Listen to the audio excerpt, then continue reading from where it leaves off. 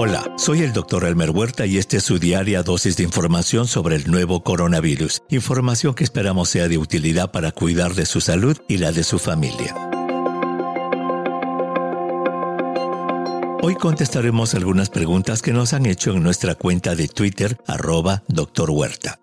Juan Carlos nos pregunta, ¿pueden las personas con alto riesgo de complicaciones por COVID-19, tales como obesas, diabéticas o hipertensas, ser asintomáticas? Hola Juan Carlos, claro que sí. Cualquier persona infectada, ya sea que tenga alto o bajo riesgo de complicarse, puede ser asintomática. Ese es uno de los misterios del virus, el explicar cómo puede afectar de manera tan diferente a las personas que ataca. Desde la cuenta de Ecuador Noticias nos preguntan, ¿se sabe por qué el COVID-19 produce aumento de azúcar en algunos pacientes no diabéticos y si este síntoma empeora el pronóstico de la enfermedad? Buena pregunta. Se ha reportado que el virus puede atacar directamente al páncreas y causar diabetes en personas sin historia previa de la enfermedad.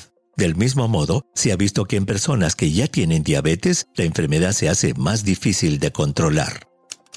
Dailem nos pregunta, ¿es posible que una persona que tenga 8 días de malestar y dolor muscular pueda tener COVID-19? Hola Dailem, claro que sí. Si vives en una zona geográfica con alta prevalencia de COVID-19, esos síntomas pueden ser de la enfermedad.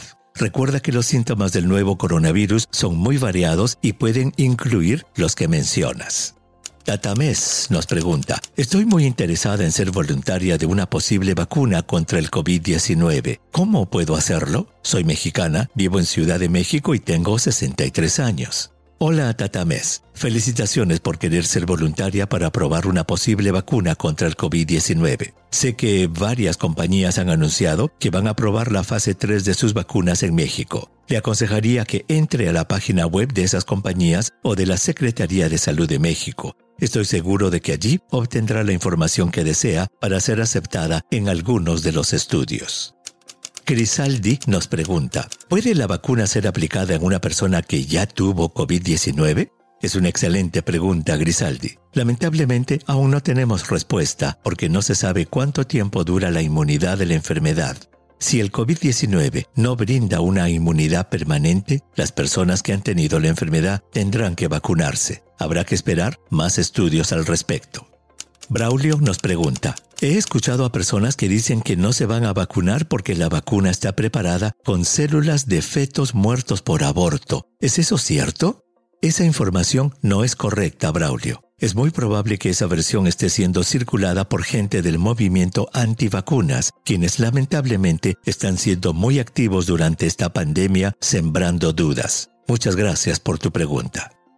Carmen nos pregunta, ¿se sabe por qué el COVID-19 afecta más a los varones mayores? Excelente pregunta, Carmen. La verdad es que hay varias teorías, pero no se sabe exactamente por qué los hombres tienen mayor riesgo de complicarse por COVID-19 que las mujeres. Se piensa que las mujeres están protegidas por las hormonas femeninas. Se piensa también, como lo dijimos en el episodio del 20 de mayo, que los hombres tienen mayor número de receptores ACE2 que son usados por el virus para ingresar a las células. Tampoco se tiene una explicación al por qué la enfermedad se complica más en las personas mayores. Diego nos pregunta, si dicen que la enfermedad se transmite por la vía respiratoria de persona a persona, ¿por qué hay que separar los utensilios de una persona infectada en la casa? Buena pregunta, Diego. La razón es que si un utensilio está contaminado, el virus puede llegar a la boca de otra persona y quedarse allí por algún tiempo, durante el cual puede lentamente infectar las vías respiratorias. Esa situación es diferente a la que puede ocurrir si es que con ese mismo utensilio la persona ingiere comida, en cuyo caso el alimento infectado es deglutido y pasa al estómago, en donde el virus es destruido por los ácidos gástricos.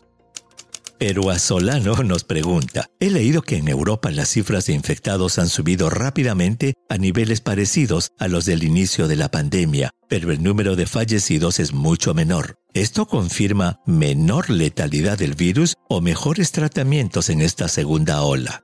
Excelente pregunta. Al parecer, el virus no ha cambiado sustantivamente, es decir, no ha mutado como para decir que es un virus diferente, menos letal. Lo que sí es cierto es que los médicos han aprendido a tratar mejor la enfermedad y es posible, como lo dijimos en el episodio del 14 de septiembre, que el mayor uso de mascarillas por parte de la población tenga un efecto de disminuir el tamaño del inóculo, que es el nombre técnico que se le da a la cantidad de virus que infecta a una persona. Eso haría que la enfermedad sea más leve. Yamile nos pregunta, 2 familiares tuvieron COVID-19 diagnosticados con pruebas moleculares el 20 de julio y el 7 de agosto. Sus pruebas CLIA siguen saliendo positivas. ¿Cuál es la explicación?